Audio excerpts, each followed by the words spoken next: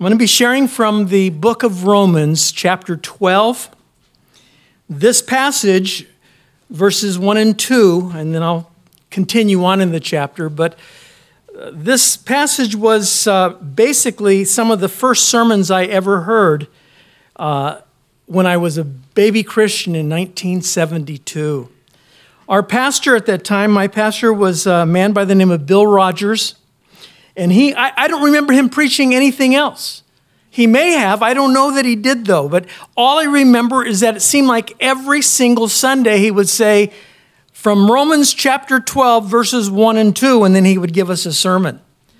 Now, I got a feeling my message will be a little different than his were because he was kind of involved in some strange doctrines, okay? He was part of the shepherding movement and kind of on the fringes of the name it and claim it, blab it and grab it movement, you know? And so he had a little different idea of what these verses meant to us. And so my message may be a little more tame than that, but God bless Pastor Roger. He's in heaven now, and I'm sure he got excited when he heard I was going to teach this, you know. If you would, stand as we do so often when we read the Word of God. Pastor Corey has us stand in honor of the Word of God, and we'll just I'll read for you the first two verses, and then we'll continue on in our message today. Romans chapter 12, verse 1, and I'm reading from the New King James Version, otherwise known as the Only Blessed Version. That's not true. That's not true. Actually, you know, as a pastor, I had many people ask me over the years, Pastor, what version of the Bible should I get? I'd say the one that you'll read. One that you'll read. The only caveat I have to that is don't get the New World Translation. That's the Jehovah's Witness Bible. So steer clear of that one. But any other version you like, if you understand it, if it helps you to grow in the Lord, then by all means, be blessed by it, okay? But I'm reading from the New King James Version. And Paul the Apostle writes, I beseech you, therefore, brethren, by the mercies of God, that you present your bodies a living sacrifice, holy, acceptable to God, which is your reasonable service. And do not be conformed to this world, but be transformed by the renewing of your mind, that you may prove what is that good and acceptable and perfect will of God. Would you pray with me? Father, we thank you for this passage, Lord. Thank you, Lord, for all that is in it, all the meat and just wonderful nutrients, Lord, that you have for us from this entire 12th chapter of Romans. Pray, Lord, that you would just bless the hearer, Lord, and the speaker alike as we just give you this time to the honor and the glory of Jesus Christ, our Lord and Savior. Amen. You can be seated. Now, Paul the Apostle wrote this epistle to the Romans. The church, he'd not been there yet, but he wrote to the Christians in Rome. And I like what he says in the very beginning. He says, I beseech you, therefore. When he says, I beseech you, he's saying, I plead with you. Some versions even say, I beg you to do these things. He's not using his apostleship as some kind of authoritarian thing. And you do this or else, you know. You'd better do what I say. He's saying, I plead with you. Please, please live your life in accordance to the things that I'm about to tell you. I beseech you, therefore, brethren. And by the way, if you're anytime at Calvary Chapel, you know that whenever we see a therefore, we ask, what is the therefore, okay? And this was an easy one. Paul is saying, in light of everything else I've told you, from Romans chapter 1, verse 1, all the way through chapter 11, he's been telling them of all the blessings that are theirs in Jesus Christ. All the blessings. Grafted in. No longer an outsider to the holy things of God, but you've been grafted in. He's telling them that there's therefore no condemnation to those that are in Christ Jesus. He's told them all things work together for the good for those who are the called, those who love God. So therefore, in light of all those things, he says, I beseech you to present your bodies a living sacrifice. That's been said, and I agree, There's a problem with living sacrifices, okay? And that is that they tend to have this tendency to crawl off the altar, you know? And that certainly would apply to me, and I would guess to you as well, you know? We want to present ourselves, but gosh, you really want me to go that far, Lord? You really want me to be that weird or, you know, whatever? You really want me to be that committed to you? And the answer is absolutely yes. God wants us to present our whole bodies as a living sacrifice. Now, there are some, back in the Greek mythology and some of the religions today even, that say our bodies don't really matter. Our bodies are, whatever happens in our bodies, that's just the way it is, you know? Some say, the body is a great servant, but can also be a horrible master. Would you agree with that? And so he says, present your bodies, everything about you, your mind, your soul, your spirit, everything about you, present it to God like a living sacrifice, holy and acceptable. Now remember the Old Testament sacrifices?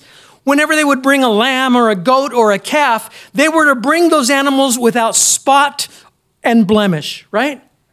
They were to be perfect. They were not to bring the animal that was blind, or the animal that had a crippled leg, or the animal that, whatever the spot or blemish would be. They were not to bring their second best to God, but bring the best you got.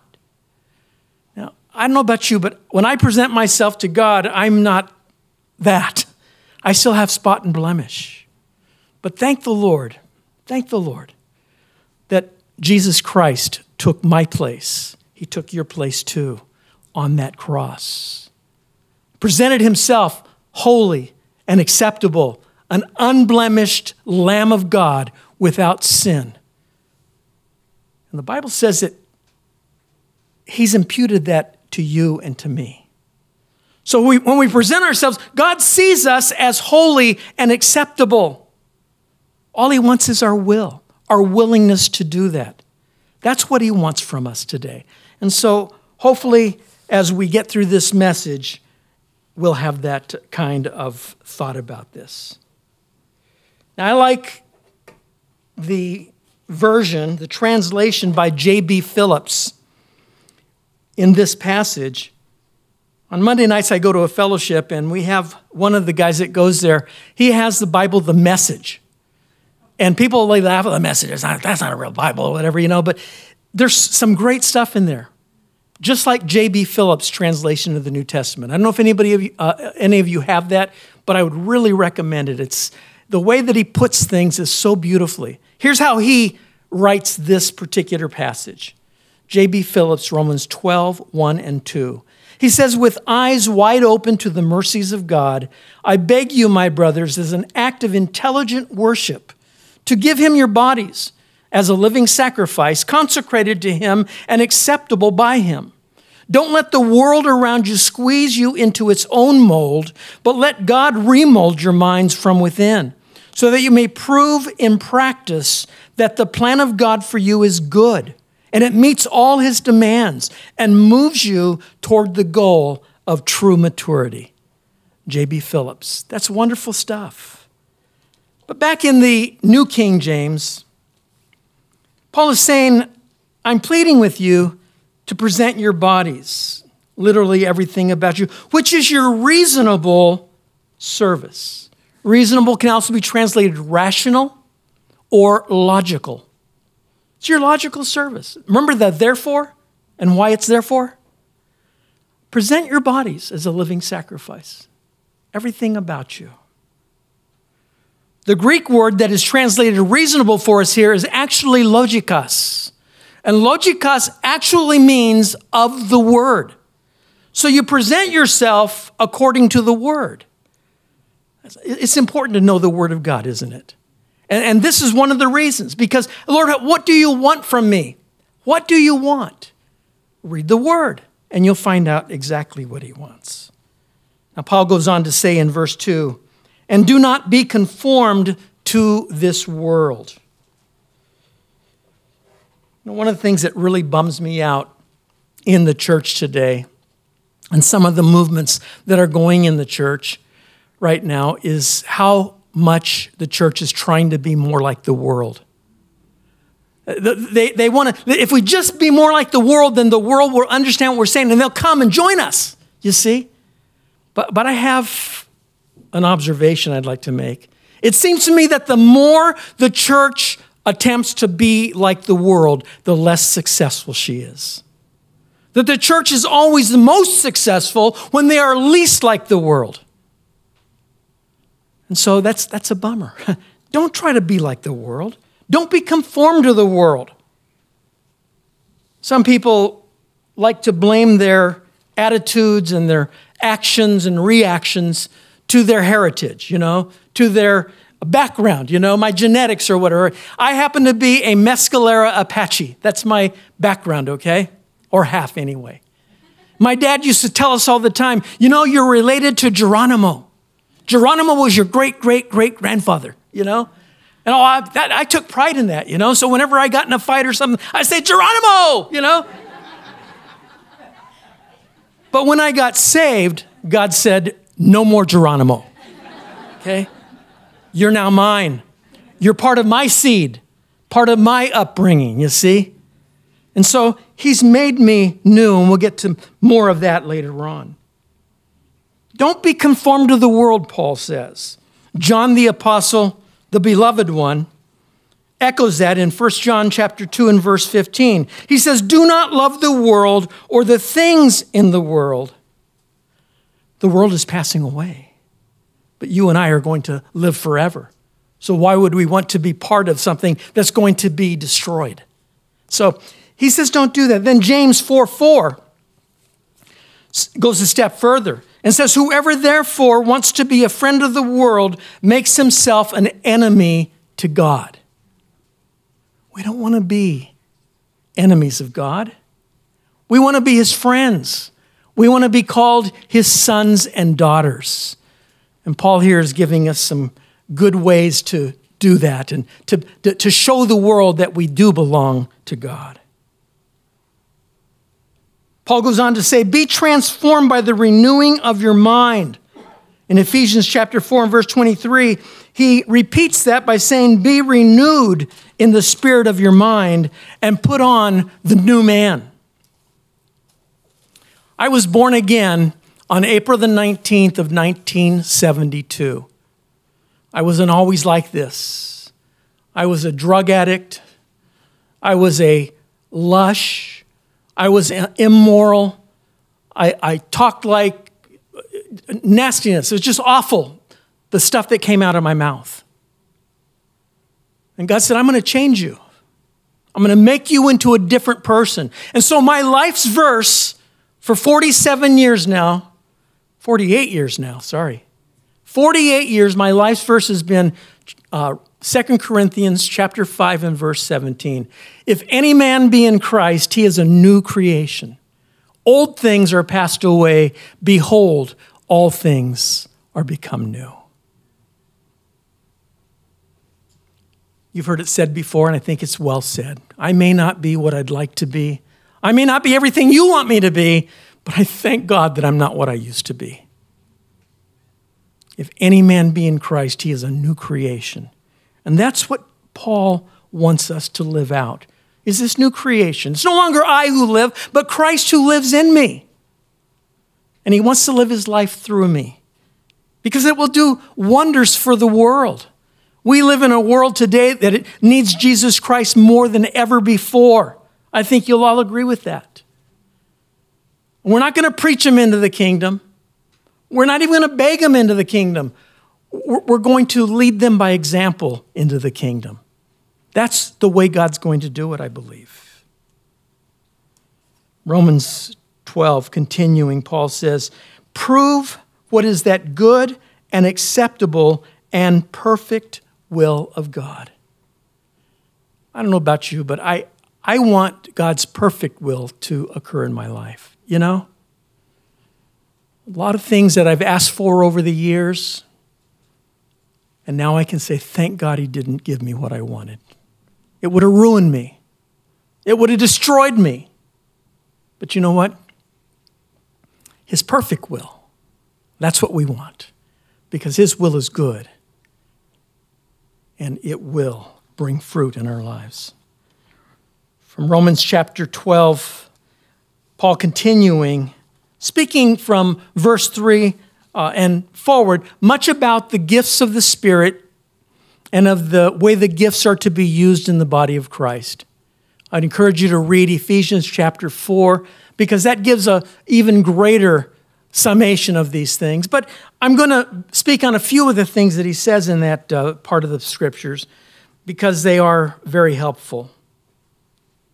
This nugget from Romans 12, verse 3, Paul says, and not to think more highly of himself than he ought to think. That's a hard one for most people. It's hard for us not to think more highly of ourselves than when we think of other people. Usually when we see other people, we say, they're not quite up to it, They're not as progressed as I am, I've gone a lot further in my faith, and so on, and so on, and so on. God wants us to find the best in other people, especially other Christians. Maybe they don't think exactly like you do. Maybe they don't behave or respond exactly like you do, but you know what? They're on the same journey we're on, maybe just not at the same place. Don't think more highly of yourself than you ought to. And especially in this world, that's a hard thing. Because in this world, it tells us if you just assert yourself, you can be anything you want to be and all that kind of stuff, I want to be what God wants to make me. Praise the Lord that He's promised that He's going to complete the work that He began in me. Philippians 1:6. He who began a good work in you will complete it to the day of Christ. It's going to happen. You're going to be presented faultless before the throne. In Jesus' Sermon on the Mount, what did He say? Blessed are the meek, for they shall inherit the earth. The world thinks we're going to get there by asserting ourselves, by, climbing the ladder over everybody else's back and stuff like that. No, we are to be the meek ones. We are to be the humble ones. Matthew 22:13, I believe, says, the proud shall be debased, but the humble will be exalted. Verse 9, Paul says, let love be without hypocrisy. Let it be without hypocrisy. The word in the Greek is hypokrites. And the word in the Greek was about or showed that there were those stage actors in Greek culture who played a part. They acted like they were something, and more so, they wore masks to do it. They would pick up a mask and it would have a happy face, and the people say, oh, he's happy, and maybe they'd laugh or they'd clap, and then he'd pick one up that had a sad face, and the audience would cry or whatever. They were hypocrites, hypocrites. On the subject of masks, I read the other day a pastor who said, I don't know why so many Christians are so opposed to wearing masks. They've been doing it for years. I said, ouch, that hurts, right? A hypocrites. 1 Timothy chapter 1 and verse 5 says, the purpose of the word of God, remember we're to be giving our service in a logikos way, according to the word. The purpose of the word of God is that we might love from a pure heart, from a good conscience, and from sincere faith. Sincere. The word sincere comes from a Roman or a Latin word, sincerus, which means without wax. You see, back in those days when the Bible was being written, you had these great sculptors, these artists who would make great statues. But maybe, they got sidetracked, excited, or whatever, and they accidentally chipped off a statue's nose or a statue's ear. Well, they learned how to grind the marble into powder, mix it with wax, and then remake it and put the nose back on, reattach the ear or whatever. The only problem with that is they'd put it out in their patio or whatever, and whenever it was hot and the sun started beating down on that wax, the nose would slip down past the mouth or whatever. And so if you wanted a really good statue, it would say sincerus, without wax. So that's where the word sincere comes from, you know? You don't want to be a hypocrite. You want to be sincere in your love because you don't want when the heat is turned on that you're going to start melting like some phony statue. In Psalm 34:14, the psalmist there exhorts us, depart from evil and do good. It's not enough to simply be able to boast, I don't smoke and I don't chew and I don't hang around with the girls that do. I mean, that's good. That's a wonderful thing, okay? But Paul says we want to go further than that. You know, when I first got saved, again, I was a drug addict. I was immoral. I was just a potty mouth, whatever, you know. And God changed a lot of those things very quickly in me. It didn't take long at all. But you know, there's been a deeper work going on. All that fine sanding and all that for years and years now. I'm not done yet. What does that old saying say? Be patient with me. God isn't finished with me yet. He's not done, but he's doing a work. He's sanctifying me or setting me apart for his glory. And he wants to do the same for all of us. Paul says in verse 10 of our passage, be kindly affectionate to one another with brotherly love. Normally when we see that word brotherly love, we think of the word phileo. And I'm not talking about the fish sandwich from McDonald's, you know, phileo, fish, you know. I'm talking about the Greek word phileo, which means brotherly love. But here he uses a different word. He uses the word philostorgos, which has the connotation of, yes, brotherly, friendly love or whatever, but also family, familial love. It's a high form of love. God says, Paul says, be kindly affectionate to one another with brotherly love. Verse 10 also says, in honor, giving preference to one another. We're not to take the attitude of the world, you know, I'm looking out for number one. You better look out for number one because you know what? If you don't look out for yourself, nobody else will look out for you. How many times have we heard that? Look out for number one. Don't worry about other people. Look out for number one. You know what? We're to strive to be more like Jesus, more like Paul the Apostle, or more like Brian Piccolo. You're probably saying, who in the world is Brian Piccolo? Brian Piccolo was a professional football player, played for the Chicago Bears back in the 60s, I believe. One of his teammates was Gale Sayers. And Gale Sayers watched Brian Piccolo's life. Brian Piccolo led him to the Lord, and Gale Sayers is still singing praises to Jesus because of Brian Piccolo's life. Brian Piccolo said, I am third. It's God first, you are second, and I am third. Interesting. I watched that movie silently, okay, when my wife was giving birth to our third son, Michael. And we were at Community Hospital in Long Beach, and right outside the window was a drive-in theater, the Circle Drive-In.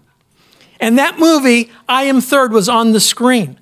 Now, I had watched it before, so I knew basically what was going on. I couldn't, follow along with every word they're saying. He said this, and But it was all about Brian Piccolo's life, who died of a rare form of blood cancer. He died and led Gale Sayers to the Lord in the process. I want to be like Brian Piccolo, don't you? Men, Gale Sayers being one of them, says that man lived his life for other people. We have such a hard time with that. Philippians chapter 2, verses 3 and 4 exerts us further on this subject. It says, let nothing be done through selfish ambition or conceit, but in lowliness of mind, let each esteem others better than himself. We have the tendency to, again, put other people down. They're not like I am. I would never do that. I would never behave like that. That's not the way I would do it, you see. We're to esteem others better than ourselves. That's the way that we are to esteem. Let each of you look out not only for his own interests, but also for the interests of others. I suppose the toughest commandment to live by for anybody is not one of the big 10, the ones that Moses carried around under his arms on the stone tablets. But the toughest commandment comes from the book of Leviticus, chapter 19, verse 18. And there it simply says, love your neighbor as yourself. Remember when the Pharisees came and asked Jesus, what's the greatest commandment? They thought for sure he's going to say, thou shalt not kill, right? Thou shalt not commit adultery, whatever. No, he says the greatest commandment is you shall love the Lord your God with all your mind, with all your heart, and with all your soul. Whatever order they come in. And he says, and the second is like unto the first, you shall love your neighbor as yourself. He says, on these two hang all of the words of the prophets and the lawgivers. If you fulfill just those two commandments, you're fulfilling everything that God requires of you, if you're living by the law. Tough commandment. You shall love your neighbor as yourself, And I hope there's nobody here that has the smart aleck response that the young Pharisee did when Jesus said that. He said, well, who's my neighbor, I don't want that guy to be my neighbor. I don't like that neighbor because he mistreats my dog. That one, yelled at my child. I don't like that neighbor. So which neighbor should I love as myself? Look around you here. This is a great place to start, isn't it? I love what J. Vernon McGee used to say. Praise the Lord that we can come together as a body, as a family of God, and I have these people to do all my practicing on, on loving my neighbor as myself. Somebody else has said that your neighbor is the person nearest to you with the greatest need. Maybe you have a neighbor that has a great need. I'm not talking about in your neighborhood. Just look around you, wherever. Someone has a great need, go be a neighbor to them. Fulfill the law. Amen. Verse 11 says, not lagging in diligence, but fervent in spirit, serving the Lord. Fervent in spirit can be translated boiling over in your fervency to serve the Lord. Getting red hot in order to serve the Lord. In doing these things, just be on fire for those things. Jesus spoke to this often. He said, a new commandment I give you, that you love one another, even as I have loved you. And by this, men will know that you are my disciples, if you have love one for another. He also said in his Sermon on the Mount, let your light shine before men, that they may see your good works and glorify your Father in heaven. Do you want to be a good witness for Jesus Christ? Too often we get the wrong idea that a witness is someone who goes on Saturday sharing the gospel from door to door or whatever. I'm going on my witnessing plan this week, I'm going to go witnessing today. Well, those are all good things, don't get me wrong. But witnessing isn't so much an activity that we do. It's a state of being of who we are or who we should be. That's true witnessing. The word witness actually comes from a Greek word, marturos, where we get our English word martyr. And that's how it was developed over the years. Because the early Christians were giving their lives. They were being put to death for their testimony of Jesus Christ. I don't want to be put to death that way, okay? But you know what? If that's what it took in order for me to live my life for Jesus Christ, then praise the Lord, I offer it willingly. I hope you would too.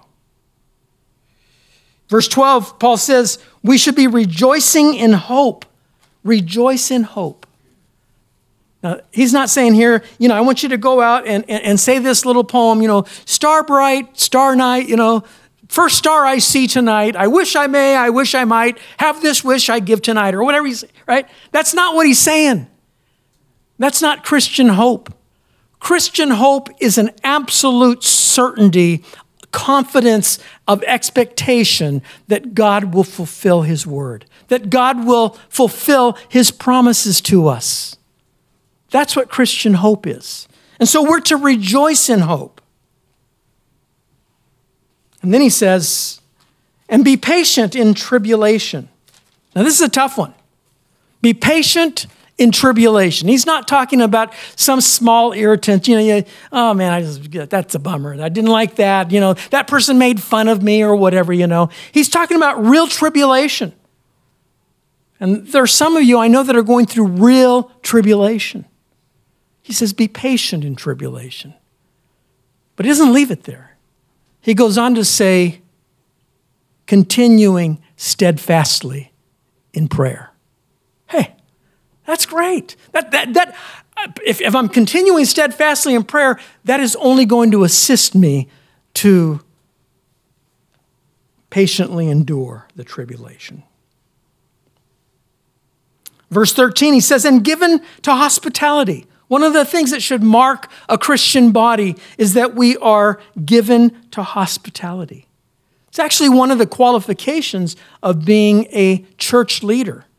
Go to the two pastoral epistles, 1 Timothy and Titus, and as Paul is giving them instructions on how to select leaders to come alongside of him in the church, he says that they ought to be given to hospitality.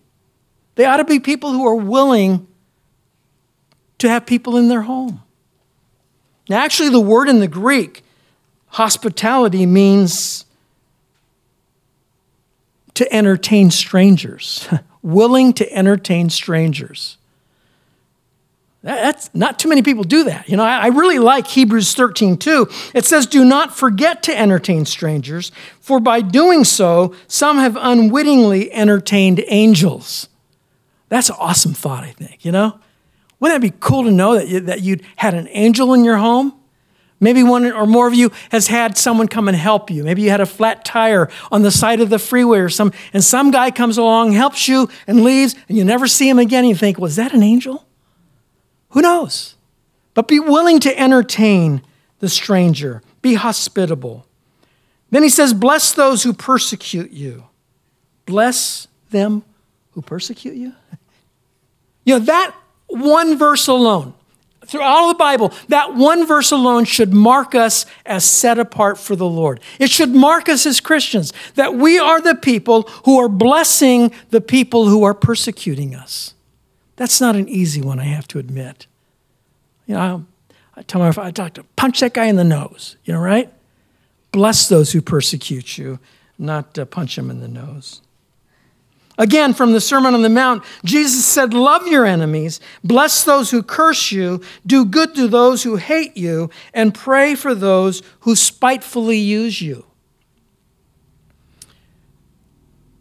A lot of persecution in the world today. We've always, as American Christians, we've always looked at it from across the oceans, haven't we? Yeah, they're being persecuted there in China. Oh, they're really being persecuted at the time, Soviet Union, Communist Russia, whatever. Oh, they're being persecuted. And you go down the list, right? But persecution is getting closer and closer and closer to the back door of Calvary Rathdrum. How will we respond if and when that happens? Jesus said, do good to those who hate you. Pray for those who spitefully use you. This type of response will certainly set us apart from Geronimo, amen? It'll set us apart. People will say, that guy's different. That guy is weird maybe, but he's different. And that's cool. Jesus continued along those lines in the Sermon on the Mount. He said that the person that shows the world this kind of love, that we as Christians, we are in fact the sons of our Father in heaven. This is the way the world knows that we belong to God, that we are his sons and daughters. Not because we carry a big furry Bible under our arm, that's got all kinds of markings in it and everything. It's not because, we wear the T-shirts that say that we're Christians, or not even if we wear a big cross. And I think that's cool when people do that. But that's not the way the world's going to know that we are Christians, that we are sons and daughters of the living God. They're going to know it by how we respond when we are abused, when we are persecuted, even when we're made fun of, Verse 15 says, rejoice with those who rejoice and weep with those who weep. It's a lonely place to be when you are suffering and no one is weeping with you. That's a tough place to be. But you know what? I experienced something in my life that was just as tough. And I was rejoicing. My wife and I were a part of a ministry. It's kind of a weird ministry. We were involved in a couple of weird ministries, But we were involved in a ministry that was kind of a faith healing thing, And the people who were serving in the ministry, they had their girls with the word of knowledge and their elders with they all had their ministry. And Linda and I were in the choir. And we dutifully sang the songs that we sang in the choir. And we were there every Saturday night without fail. And if it went someplace, took the ministry on the road, we would go with them. But Linda was pregnant, big pregnant, okay? And she was going to have a baby. And so she stepped down from the ministry, much to the dismay and disdain of the people in that ministry. You're going to give up your ministry to have a baby? Unheard of, right? But she had our firstborn Becky, and she had her in the afternoon, and I was dedicated. I went to the service that night. Today I'd stay with her in the hospital. I went to the service, and I was really excited. I had a pocket full of bubble gum cigars, I was going to give them out to all the guys. Hey, it's a girl or whatever, right? I was rejoicing, and you know what? Nobody cared. They didn't care. They were too busy serving the Lord. It's sad to weep alone. It's just as sad to rejoice alone.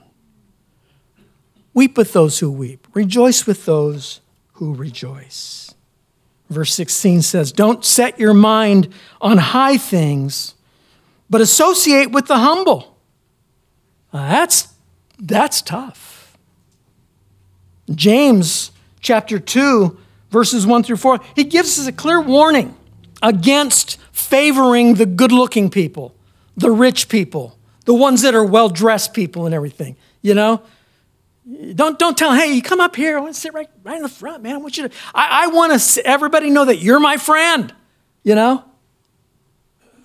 then the guy comes in with the tattered clothes and he smells a little bit or whatever. And you say, please sit in the back. No, better yet, sit in the room apart from us. You can watch us on video or whatever.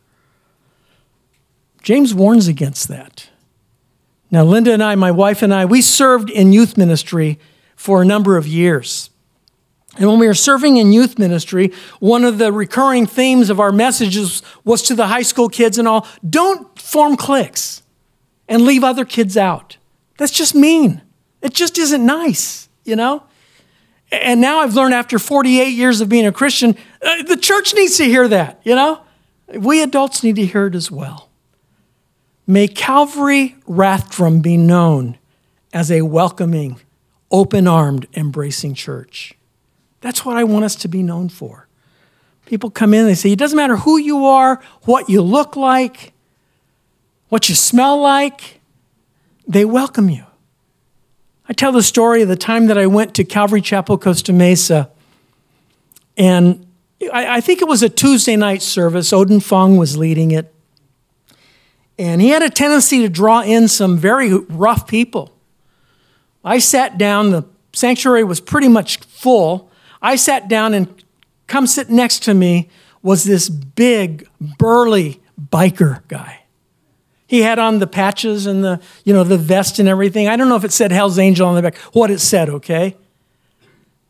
But he came and sat next to me. He was rough looking. He was probably about 350 pounds, big beard, scraggly hair, and he even smelled a little bit. But I'll never forget, the worship started, and this guy raised his arms and started crying, tears streaming down his face. Jesus, Jesus, Jesus. And my heart was broken.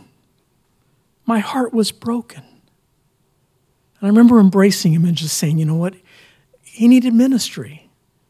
And I embraced him and said, it's okay, dude. It's okay. Jesus is here, and he's going to take care of it. What would we do if someone came in?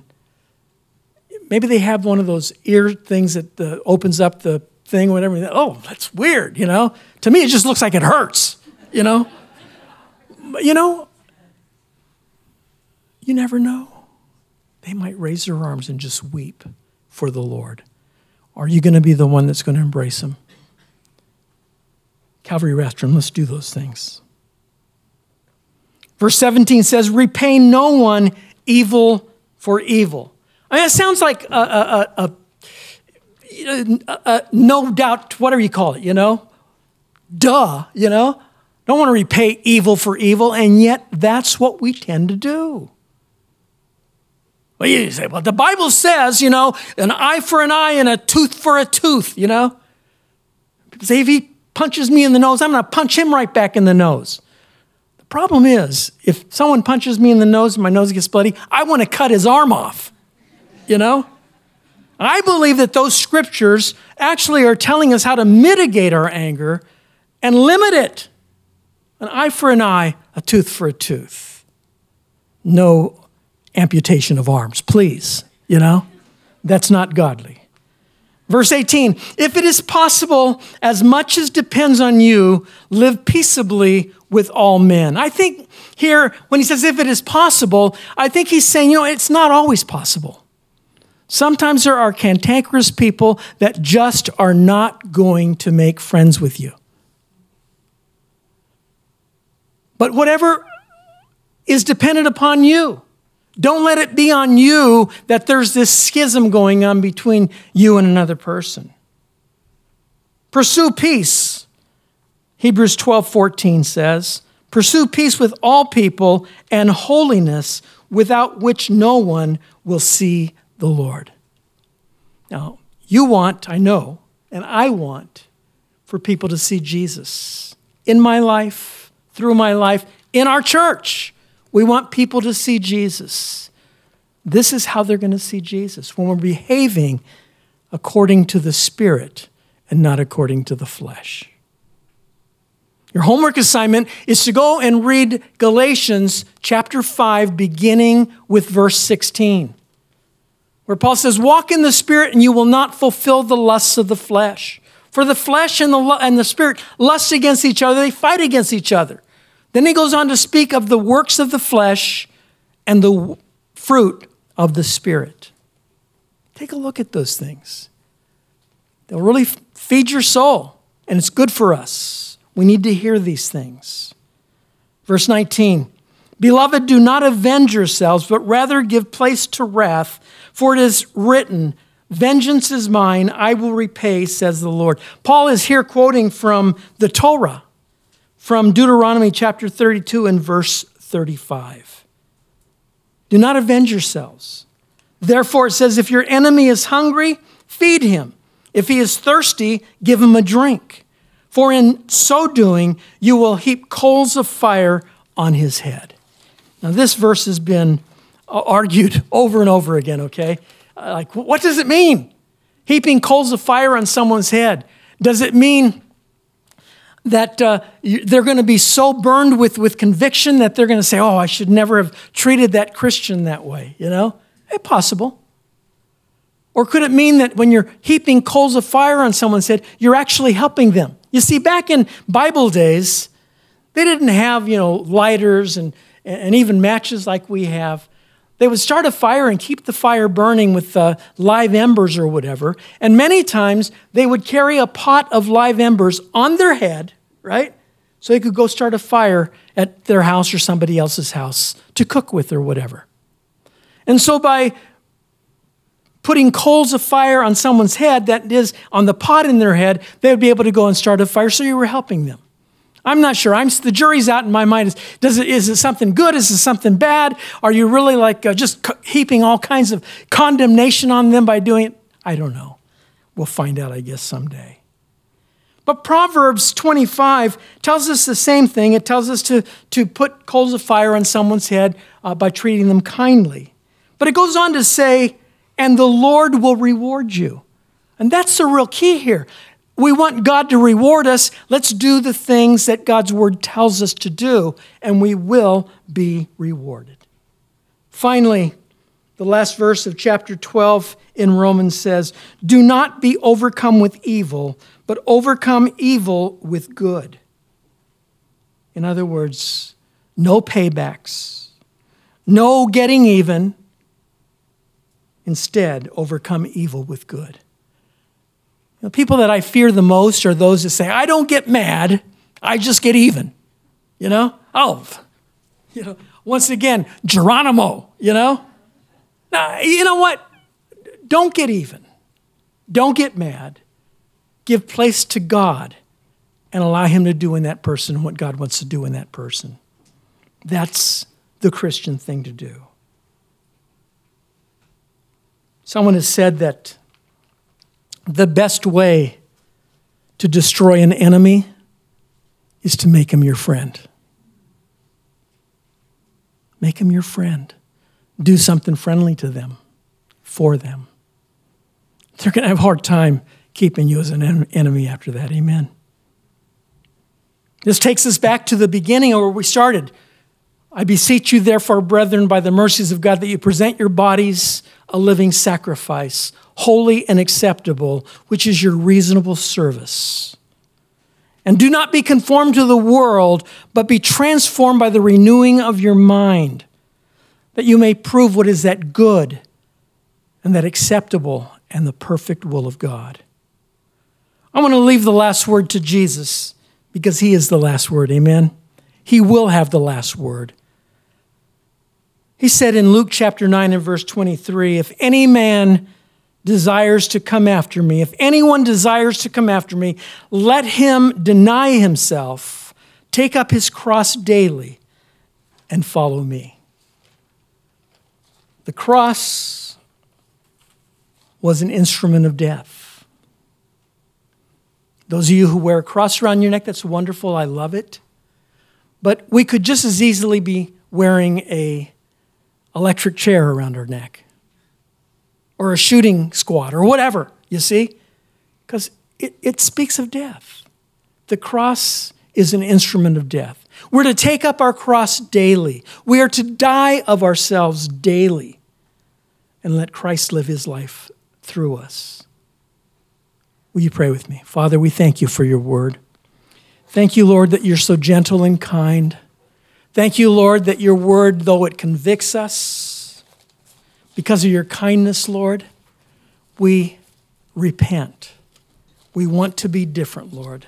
We want to be different individually. We want to be different as a church family. And we pray, Lord, by the power, by the glory of Jesus Christ, that you would do that in us, individually and collectively. We thank you for what you will do. We're looking forward, Lord, to seeing the great work that you'll do in this church. Thank you for Pastor Corey and Luann. We pray that their vacation time would be refreshing. I know you're speaking to Corey, Lord, and that's a wonderful thing. We're looking forward to hearing what he's received from you. We thank you and praise you. We commit these words, this word, the word of God, to you and to our souls in Jesus' name. Amen.